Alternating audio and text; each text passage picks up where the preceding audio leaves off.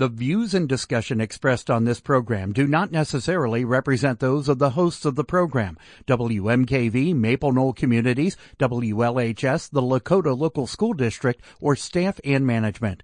The information and advice presented are educational in nature and not intended to be taken as specific legal, accounting, or other professional advice. Always consult with your own legal, accounting, or other professional before making any investment.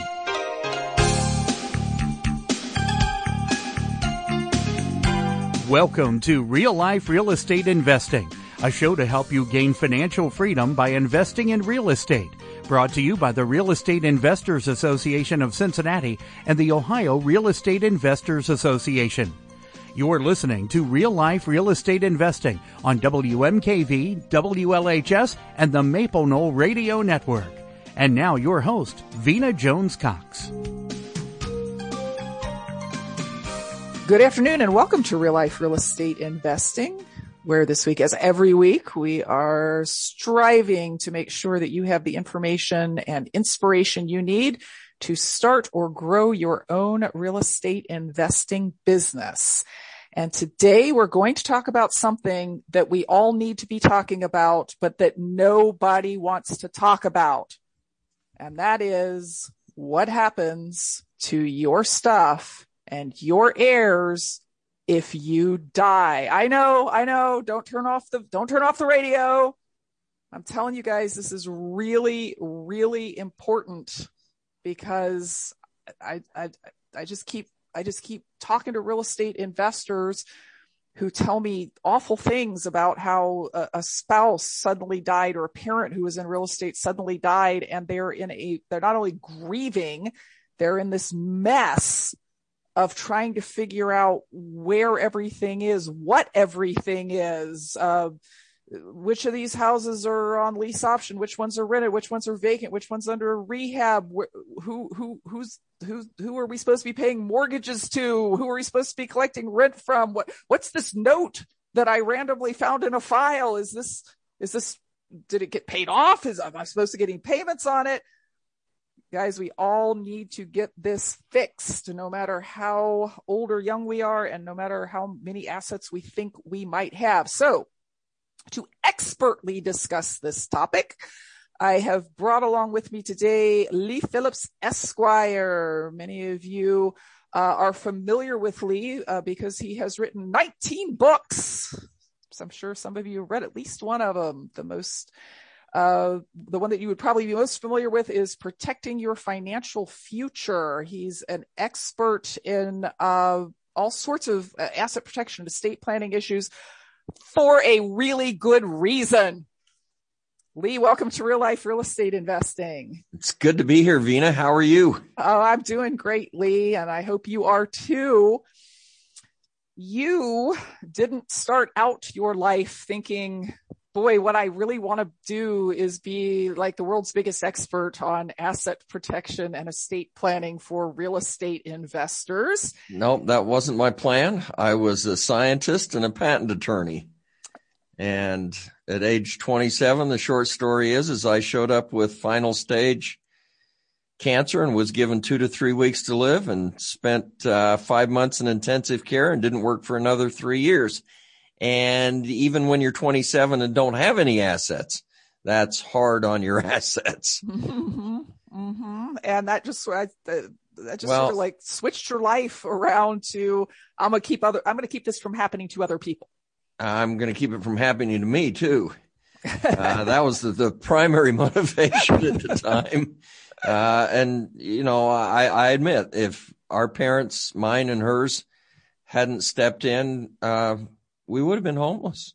Mm-hmm, mm-hmm, mm-hmm. And when we say asset protection, you think lawsuit, but in reality, it's stuff like people getting sick. 56% of all bankruptcies in the United States are simply the result of somebody in the family getting critically ill. And it happens to everybody, and you can't prevent it.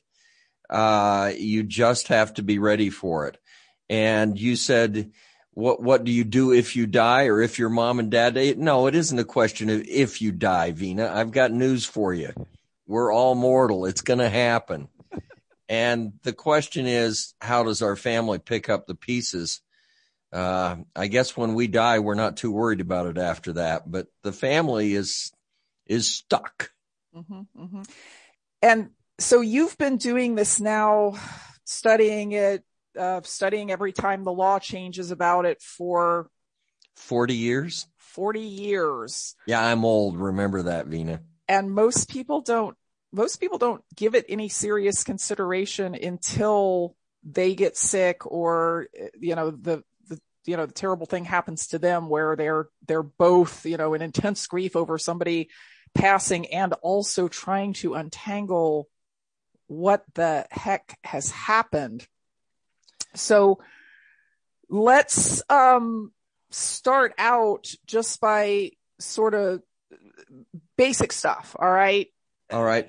Basic stuff. I'm going to make people a guarantee to begin with, and I'll guarantee you it's worth every effort you spend, every dime that you spend to get this done now for yourself, for mom and dad, just in the peace of mind. It's worth it. I don't really care how much money's on the table. I don't care what we're doing. It's worth it for the peace of mind.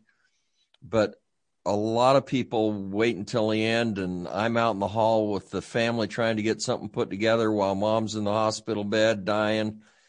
And that's not the way it's supposed to come down. And yet I'm trying to get mom to sign a piece of paper before she dies because it's worth hundreds of thousands of dollars to the family. And that's not the way it's supposed to unfold, guys. Mm-hmm. Just get it done now. And the basics are, you need a will. That's the minimum basics. And I don't like wills. They certainly don't move assets very well. They do name guardians for minor children, and you need to have a will if you have minor children, 100%.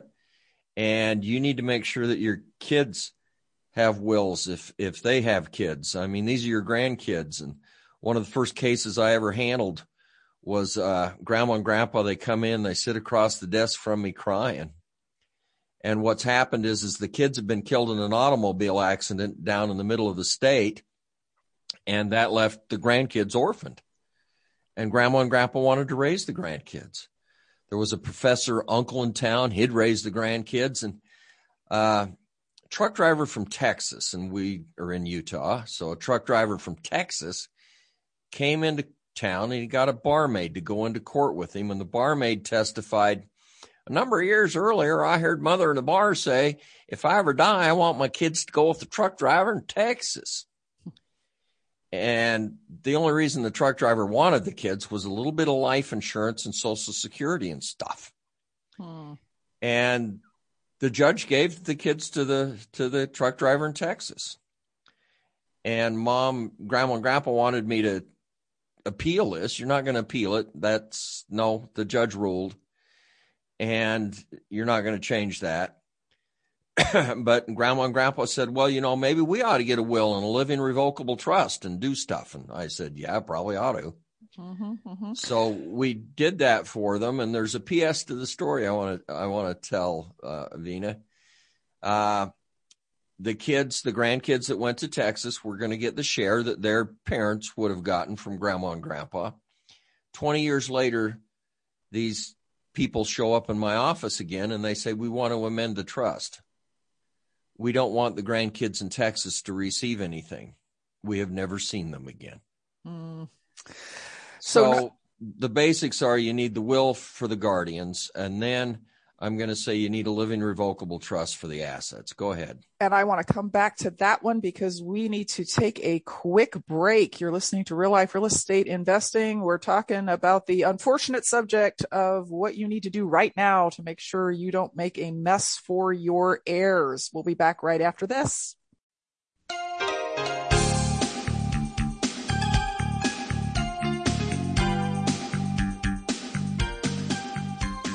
Welcome back to Real Life Real Estate Investing. I am your host, Vina Jones-Cox. My guest today is Lee Phillips, who's going to be a familiar name and voice to many of you, although we haven't seen a whole lot of Lee for the last few years because, Lee, you just had your own experience with loved one dying, tragically, because she was like the nicest person I ever met in my entire life. And that was your wife, Christy.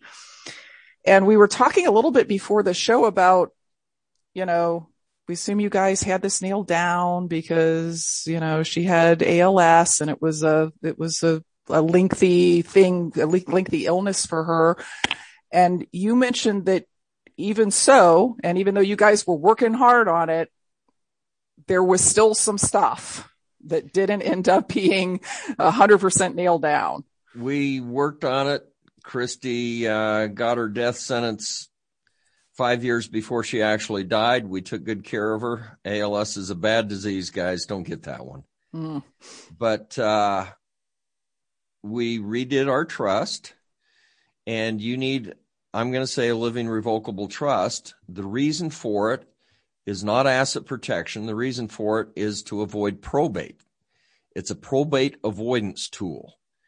Please don't use joint tenancy. That avoids probate, but it has a disastrous tax consequence. So use the living revocable trust. They're really cool. They work really well, but you have to understand how to use them. We set up our original trust in 1987. We had amended it once, but we took it and totally, I'm going to say, tore it down and rebuilt it. We did what's called amend and restate the trust in 2015 after we knew that Christy was dying. And we went and made sure that all of the bank accounts were in the trust, and not only in the trust, but in the name of the updated trust. So it would be the Lee and Christy Trust under agreement 1987, September 20, 1987, as amended and restated September 7, 2015. So that needs to be on the bank account. That needs to be on the safe deposit box card. It needs to be on the brokerage account, and it needs to be on all of your deeds. Now you're going to say, hey, wait, I've got my property in an LLC. Well, that's okay. The LLC needs to be owned by the trust. Everything that you sign your name for in order to transfer, in order to move, needs to be in the name of the trust. You don't sign your name on the washer and dryer. You can take those out and put them on the front lawn, and somebody can come along and buy them and pay you cash, and they walk away. But you need a signature to get into the bank account, the safe deposit box, the brokerage account, to transfer a deed, to sell a company like an LLC. An LLC is a company. A corporation is a company. And you need to have those assets owned by the trust.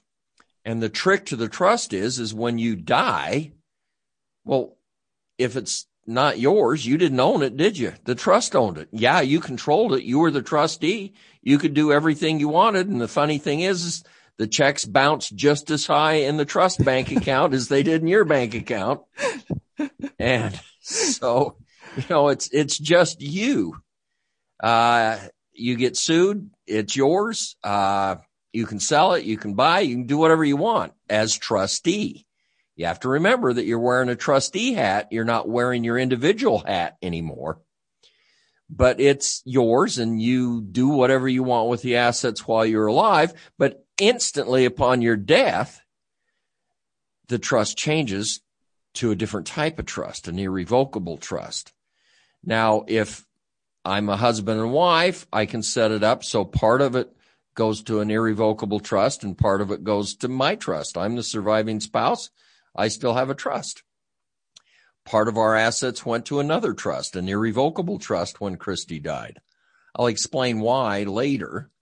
But there's no probate on the assets because the owner didn't die.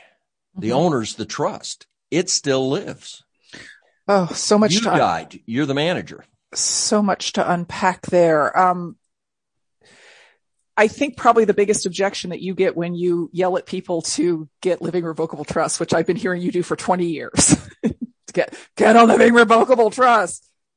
is, oh, I don't know, they're expensive. Aren't they complicated? Is it going to be a bunch of trouble for me to move all the ownerships of all of my properties to them? Is it really? Is it super expensive? Is it super complicated once you actually sit down and study it? Well, you need to have somebody give you a tutorial on it. And you mentioned the book, Protecting Your Financial Future, and that's a tutorial on living revocable trusts. But the amount of effort that you go to is nothing compared to what would have to take place. And even me as a surviving spouse, I opened up our magic drawer where we keep all of the magic valuable papers and was filing through it the other day. And the answer is damn. There was a stock certificate. It wasn't owned by the trust. Christy's grandmother had given it to her when she was a kid. And it was 5 or 6 shares in Standard Oil of Indiana, which doesn't even exist anymore. And it's now BP stock, British Petroleum. And I mean, what's it worth? $150, $200, but it's going to cost me $150, $200 in filing fees to try and run that through and get a court order so that I can sign. And you got to sign in front of the notary or the, what's the fancy one that's at the bank? Come on, Vina. Notary, as far as I know. No, there's another one. It has to be guaranteed. Anyway, this has all got to take place now if I want to claim that stock, and I'm probably going to frame it and put it on the wall. It's just not worth it at this point. It's just not worth it. But your family's looking at huge problems, or you're looking at huge problems if it's mom and dad's estate that's coming to you. Mm-hmm, mm-hmm. And another thought I had when you said this so smoothly avoids probate. It really does. Literally, there's no question of probate for anything that is in the trust. The trust owns. I often, and when I say often, I mean weekly, deal on the other side of probate situations where there's 5 kids and there's a piece of real estate and they're arguing about it and they're like not speaking to each other anymore because this one's accusing that one of having gone in and taken the jewelry out of the house, and this one's accusing that one of wanting to sell the house too cheap. And it being able to say, nope, we're not doing this thing with the court. We're just going to smoothly pass the property straight to whoever we need to go to. I'm telling you, it would keep families together if they would do that. It keeps families together, and there is a way of getting rid of what I call the doilies and dollies. Those are things that don't have to be owned by the trust because there's no signature required to transfer the silverware or the journal or the wedding ring or whatever it is. I build that into a trust so that you just describe the item and then put the person's name out to the side who's supposed to receive that item. Mm-hmm. And that's part of the trust. But yeah, the family fight is a big deal. And the trust manages it after you die. The trustees, they're obligated by law to take care of the beneficiaries, which would be the other children. Usually you've got 1 or 2 kids that you name as the trustees, and it's a big job. They have to do a lot of work. And the trust then says that the property is to be divided equally between the kids and so on. However you want to describe the division, you can do pretty much anything you want, but the trustee's obligated to move it as you say, but they don't have to go to court. They have immediate authority to walk down to the bank. And the catch is, remember I said that we needed to go and get Christie's bank account and stuff in the name of the trust as restated 2015. Mm-hmm. The reason is when we take that trust down to the bank is agreeing to govern that bank account by the terms of that trust. You could make out another trust. They don't care. They're governing that bank account by the name of that trust, and they will actually take a copy of the trust so they know what the trust says. And if it says I'm the trustee after my dad dies, then I walk into the bank and the bank gets their copy of the trust and it says I'm the trustee, and they say, hey guy, you got any ID? Sign here. The nice part about it is I'm not into that account until dad dies. So dad doesn't have to worry about me taking the money, or I'm not going to take his money. But if I was in an accident out on the street and my name was on that bank account, that's my bank account. Mm-hmm. Mm-hmm. But if I'm on as trustee, no, that's not mine. I'm simply the manager of it on behalf of my brothers and sisters. Excellent. You're listening to Real Life Real Estate Investing, talking today to Lee Phillips about stuff you need to do, like soon as the show's over. Get out there, do what you need to do to get your estate straightened out so that your heirs aren't fighting, know where everything's supposed to go. Your spouse can immediately start spending your bank account on grocery money, all the things that we would really like to do for our heirs. We're going to come back and talk more about that right after this.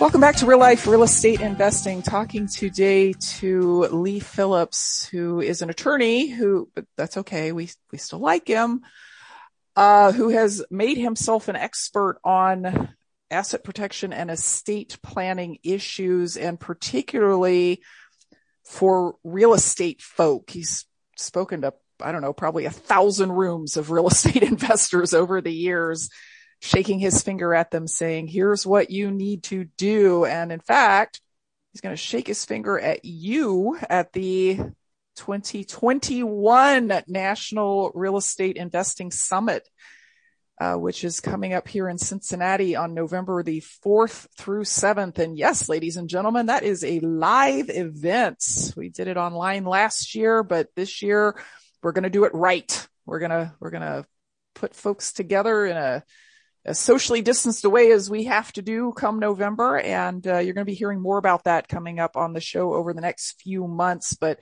just for right now, get out your phone, block those dates. November 4th, 5th, 6th, and 7th, and just don't plan to do anything during that time, because Lee will be there talking about how to make sure that you've done this right. Hey, I'm not going to be social distancing. I'm going to be hugging and kissing everybody. Oh, you're one of those. Okay. I'm through with this. So I got my distemper shots. We're okay. So Lee, I don't want to give short shrift to this, because at the beginning you said there are 3 things that you want everybody to do. The will to make sure that if you have minor children, that they are ending up where you want them to end up. The living revocable trust to avoid probate and just smooth the whole process here. Cause of course I'm always thinking houses.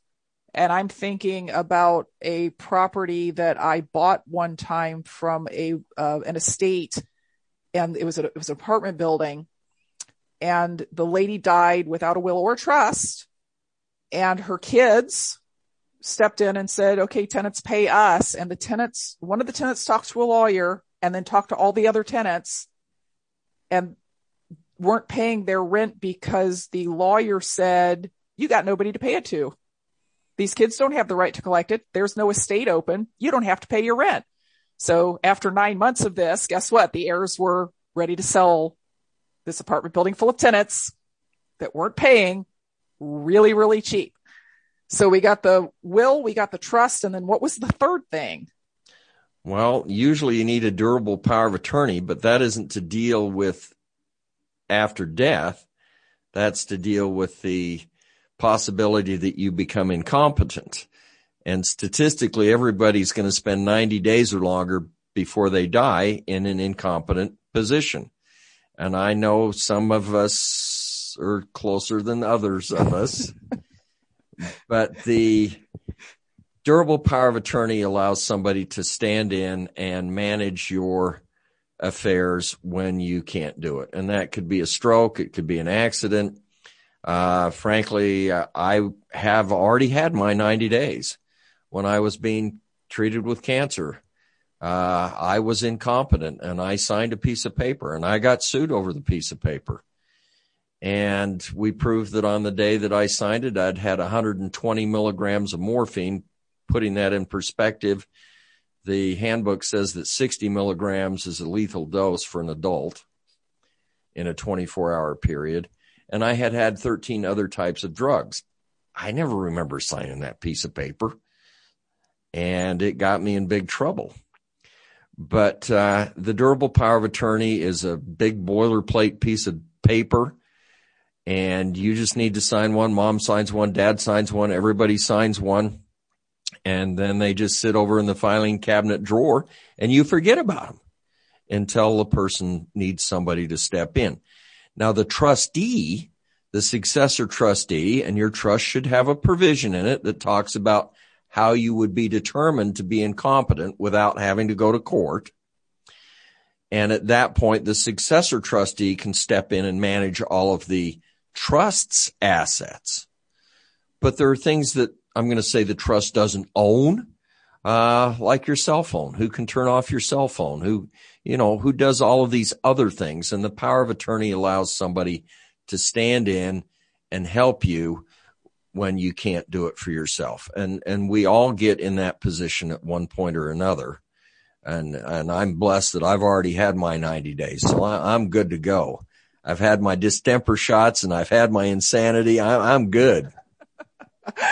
So let's, you said something when you were talking about durable power of attorney that included, it says within the durable power of attorney how you could be declared incompetent without having to go to a court and be. Yes, that is correct. It should be in both the trust and the power of attorney. We don't want to have to, Christy was a lawyer also, and she had a case. Guy in our neighborhood, he had a massive stroke. He was brain dead. The family didn't want to unplug him until everybody assembled, and it took like a week for everybody to get there so they could unplug Dad. Well, they unplugged him and he had stabilized. He didn't die. He was a total vegetable. The daughter had to go down and turn him every 3 hours, that type of vegetable. And he had assets, and the family had to start selling assets to take care of him and mama. And so the judge has to see the guy. So Christy hires an ambulance, gets first on the docket down at the court. They haul the guy down there, wheel him in, and the judge had car problems. So 3 or 4 weeks later, they have to do it again. And the judge looks at him and says, yep, he doesn't know what he's doing. And you get somebody declared to be your guardian conservator. Guardian's the guy who takes care of the body. The conservator is the guy who takes care of the money. But in your durable power of attorney, it can say when one doctor and each one of my kids sign a statement that says Dad's out of it, then the agent, we call him, the guy who takes over in the power of attorney, he can stand in and start acting. Same thing in the trust. If the doctor and all of the kids sign the paper that says Dad's out of it, then the next successor trustee can act on Dad's behalf and manage the assets of the trust. So the trustee manages the assets of the trust, and the agent in the durable power of attorney manages the other stuff. Okay. So, I don't mean to digress here, but this is of personal interest to me. A doctor and the kids could sign to say that somebody is mentally incompetent because of something like Alzheimer's, or does it have to be as big as a stroke? They don't even need a reason. Okay. Because I'm just going to trust that my doctor and my 3 kids aren't all going to gang up on me at once. Because let me tell you how that would have changed my mother's life. My father passed away last year from Alzheimer's, And I didn't know that, Vina. I'm sorry. I Thank knew your you. dad. 35 years ago, I knew your dad. And when he died, he had your course on his bookshelf. Did he have a trust, Vina? He did have a trust, but he did not have a durable power of attorney. Oh. And so everything, once he passed away, everything was very smooth, but he had to be taken to court and declared incompetent during that stage of Alzheimer's where he was still aware enough to know that he was in court being declared incompetent. And that was incredibly painful for him to be standing there in front of the judge and saying, I'm fine, Your Honor. And then, of course, not knowing 5 minutes later what he had said. With a durable power of attorney, that could have been handled probably 5 years earlier than it was.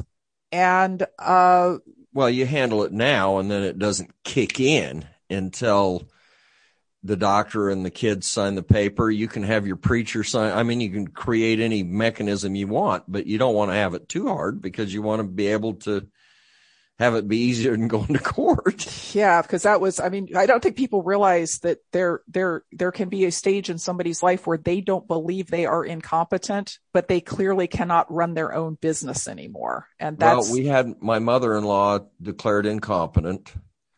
I put all the papers in place and we had the doctor sign, just like I said. And she was sitting in the room when the kids were signing the piece of paper, talking to us just fine. But she had gone to the bank and taken $67,000 out of the bank and hid it around the house. She said she'd invested it. We found all of it but $3,000. She doesn't know where. So she isn't doing it. We've got to restrict her ability to get into the bank account. And the way to do that is through the durable power of attorney and the trustee. Definitely getting one of those for myself now that I know which piece is missing from my own asset protection plan. You're listening to Real Life Real Estate Investing. We'll be back right after this. Welcome back to Real Life Real Estate Investing. I'm your host, Vina Jones-Cox. My guest today is Lee Phillips. I really hope you have been taking notes or are going to review all of this on the podcast that'll be posted later this week at realliferealestate.com, because I cannot state strongly enough that stuff happens. It happens to you. It happens to your spouse. It happens to your parents. And that watching people try to untangle this, watching people in my own family struggle with it, it's worth it. So Lee, you've stated your case: will, living trust, durable power of attorney. Where do I go to get these things? What's the next step for listeners? Well, you kind of need to find an attorney who specializes, I'm going to say, in trusts. I would ask the banker. I would ask your insurance dude. And I would get 4 or 5 names and then check them out. The insurance dude is always going to be working with a guy, but he'll give him a kickback. I don't know if he's always the best. The banker, they kind of know who does it in the community, that sort of thing. It should cost you somewhere between $1,000 and $2,000 to get a will, living revocable trust, and the durable power of attorney. Usually comes as a package. Mm-hmm. Then you're going to need to educate yourself, because you have to use the trust during your lifetime. Just having the piece of paper doesn't work. And the vast majority of people who get a trust, the family still ends up going through probate because mom and dad didn't use the trust. You have to remember the trust has to own the bank account and the safe deposit box and the brokerage account and your LLC and your real estate that's not in an LLC. And I get that question all the time. Well, does the trust have to own the property? It's in an LLC. No, the trust owns the LLC, and by default, it owns the property that the LLC owns. Mm-hmm. But all of these things, and I know I've belabored that point, but it's kind of the 900,000-pound gorilla in the room. That's the one you got to nail down. And Christy and I tried to nail it down. We got 99.9% of it and still lost one. So it's not as easy as it sounds, and people make mistakes. But you want to clean up as much as you can, because if there's just a little bit left on the table, you can just file papers at the court and you don't have to appear and you don't have to do this and that and the other. It's called probate for a small estate. Your automobile is something you have to sign your name for. So all of that needs to be brought together, and the basic documentation, I'm going to say $1,000 to $2,000, maybe $3 these days. I haven't been pricing it too much. I'm semi-retired now, so I don't do the actual legal work anymore, but still think about it and write about it a lot. What about folks like myself who have no children, who, I have other family members, but it's a small family and it's possible that they might Vina, all predecease I happen me. to know that you have a fair amount of real estate. Your favorite lawyer is up for adoption. See, you're assuming that you're going to outlive me, and I don't know about that. I honestly, I see a lot of my estate to probably going to charities and things like that. You can name helpful? Anybody you want in the trust. We often move parts or all of the estate to a charity. So however you want, it's very flexible. Okay. And you can manage it. The trust will avoid estate taxes. Right now, you're not worried about estate taxes.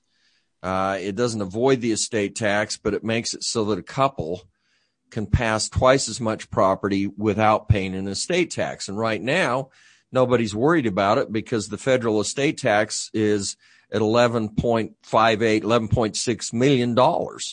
And that eliminates estate tax issues for most of us who walk around with both feet on the ground. There are only about 5,000 families in the United States right now that are affected by the estate tax. The Biden administration has said they're going to lower it to 3 million or do away with it. And if they do away with it, that's a total disaster. And they have talked about it. Because right now, if you don't have 3 million, mom and dad don't have $3 million, well, everything is technically taxed in their estate. But they give you a credit called the unified credit to pay that tax. But as the property passes from mom and dad to you, it's taxed in the estate. You didn't pay any tax, but it was taxed. And it gets a step up in basis. So they bought the house for $100,000. It's now worth $500,000. You sell it next week, zero income. They are talking about, seriously, doing away with the step up in basis and having a deemed disposition tax, which is what Canada does. So when mom and dad die, you are going to be deemed to have disposed of all of their property, and you will pay income tax on the amount of increase. The difference between the $100,000 basis and the $500,000 sale price. Wow.